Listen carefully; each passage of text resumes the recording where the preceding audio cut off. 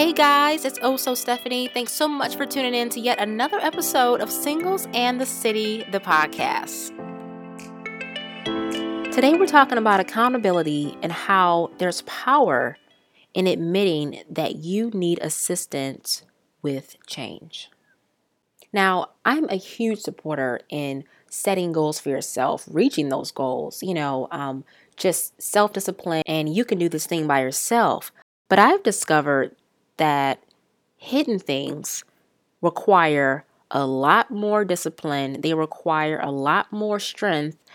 And to be honest, it requires community and accountability. I see a lot of people, myself included, that jump past the acknowledgement stage and want to just set goals and live their best life, but you don't even know line by line what you have to conquer. But there's a news flash. There is honor in admitting on your own that you have been unsuccessful in an area within your life. This means that you're being honest with where you are at this moment. Not where you want to be, not where you came from, but where you are today. And this is the part that really tripped me up because I thought I had all these goals and I'm like, yeah, but I'm striving. I'm on my road to my best life, recovery wise, and all my decisions. So it's okay if I slip up here or there and do this and that. But it was like, how many slip ups are you going to have? And who's holding you accountable? Who's actually looking over your shoulder to, push you into making the right choices consistently? It's really easy to set personal goals and write them down in your diary and, not tell anybody because I'm working on them. I don't want to be stressed out. But if you're being honest, you fall faster and harder because you're doing this thing by yourself. Skipping the step of ownership and accountability within yourself is only going to drag you right back into those dysfunctional habits that you're so accustomed to, simply because you haven't processed how you got there. Choosing the right accountability partner is one of the biggest decisions of growth you'll have to make. So you've got to choose wisely. And this is where a lot of people get tripped up because, you want to choose someone that you're comfortable with. You want to choose someone that you don't feel like they would, dig in and hurt your feelings and make you uncomfortable. That's what friends are for. Accountability in my book is a totally different category for somebody to be in. First sign of a great accountability partner, they are someone who's already overcome whatever you're dealing with, whatever you're being held accountable to. The more someone loves you, 99.999% of the time, it's because they love you. They want the best for you. And they're just super anxious to see change happen and for you to develop into the best version of yourself. So forgive them for loving you too much. Decide to go into this accountability partnership with an open mind. You know what best friends say after you slip up for the umpteenth time? Oh, girl, it's fine. I mean, you're growing, you're learning. No one's perfect. You're okay. An accountability partner would say, okay, so what led you to making that decision again? What was your environment like? Why did you put yourself in that situation? Um, what are we going to do about next time? What boundaries are we going to put in place? What boundaries did you not honor? Those are questions that your accountability partner would ask you. And those are questions that must be answered. Take it in, process it, and start to do the work.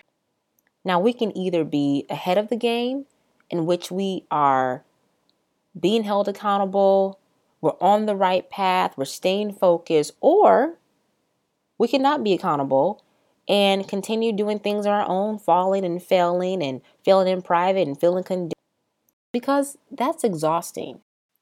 When I first sought out accountability, it was about 4 years ago. I had just started Singles in the City. And, I honestly thought that I had it all pretty much figured out. I had read every dating book known to man, every relationship book, every love book. I read the Bible. I mean, I knew better, so to speak. I had all these boundaries and rules and regulations.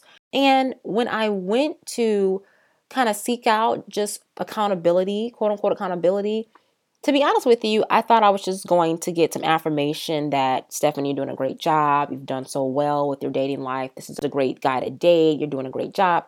I didn't expect what I got. And what I got was, you need to have a seat. What I got was, you don't have any boundaries. What I got was, you don't know how to date. There was just a slew of eye-opening things. And I'm like, what are they talking about? All of my friends are telling me that I'm killing the game. I have dates. I have options. You're going through this whole prideful thing in your mind.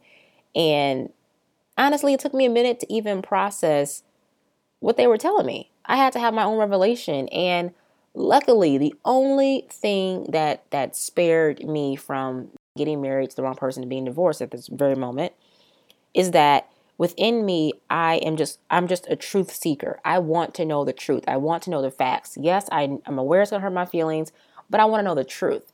And knowing in my gut that this couple was right, knowing that they had, a 30-year marriage with no infidelity, knowing that this was a couple that shared my Christian beliefs and that their life was actually where I would want to be if I were to get married, I had to choose to look at the fruit or keep going by my own fruit, which was proven to clearly be unsuccessful. So then I had to make a mental shift and submit to that. And it changed my life.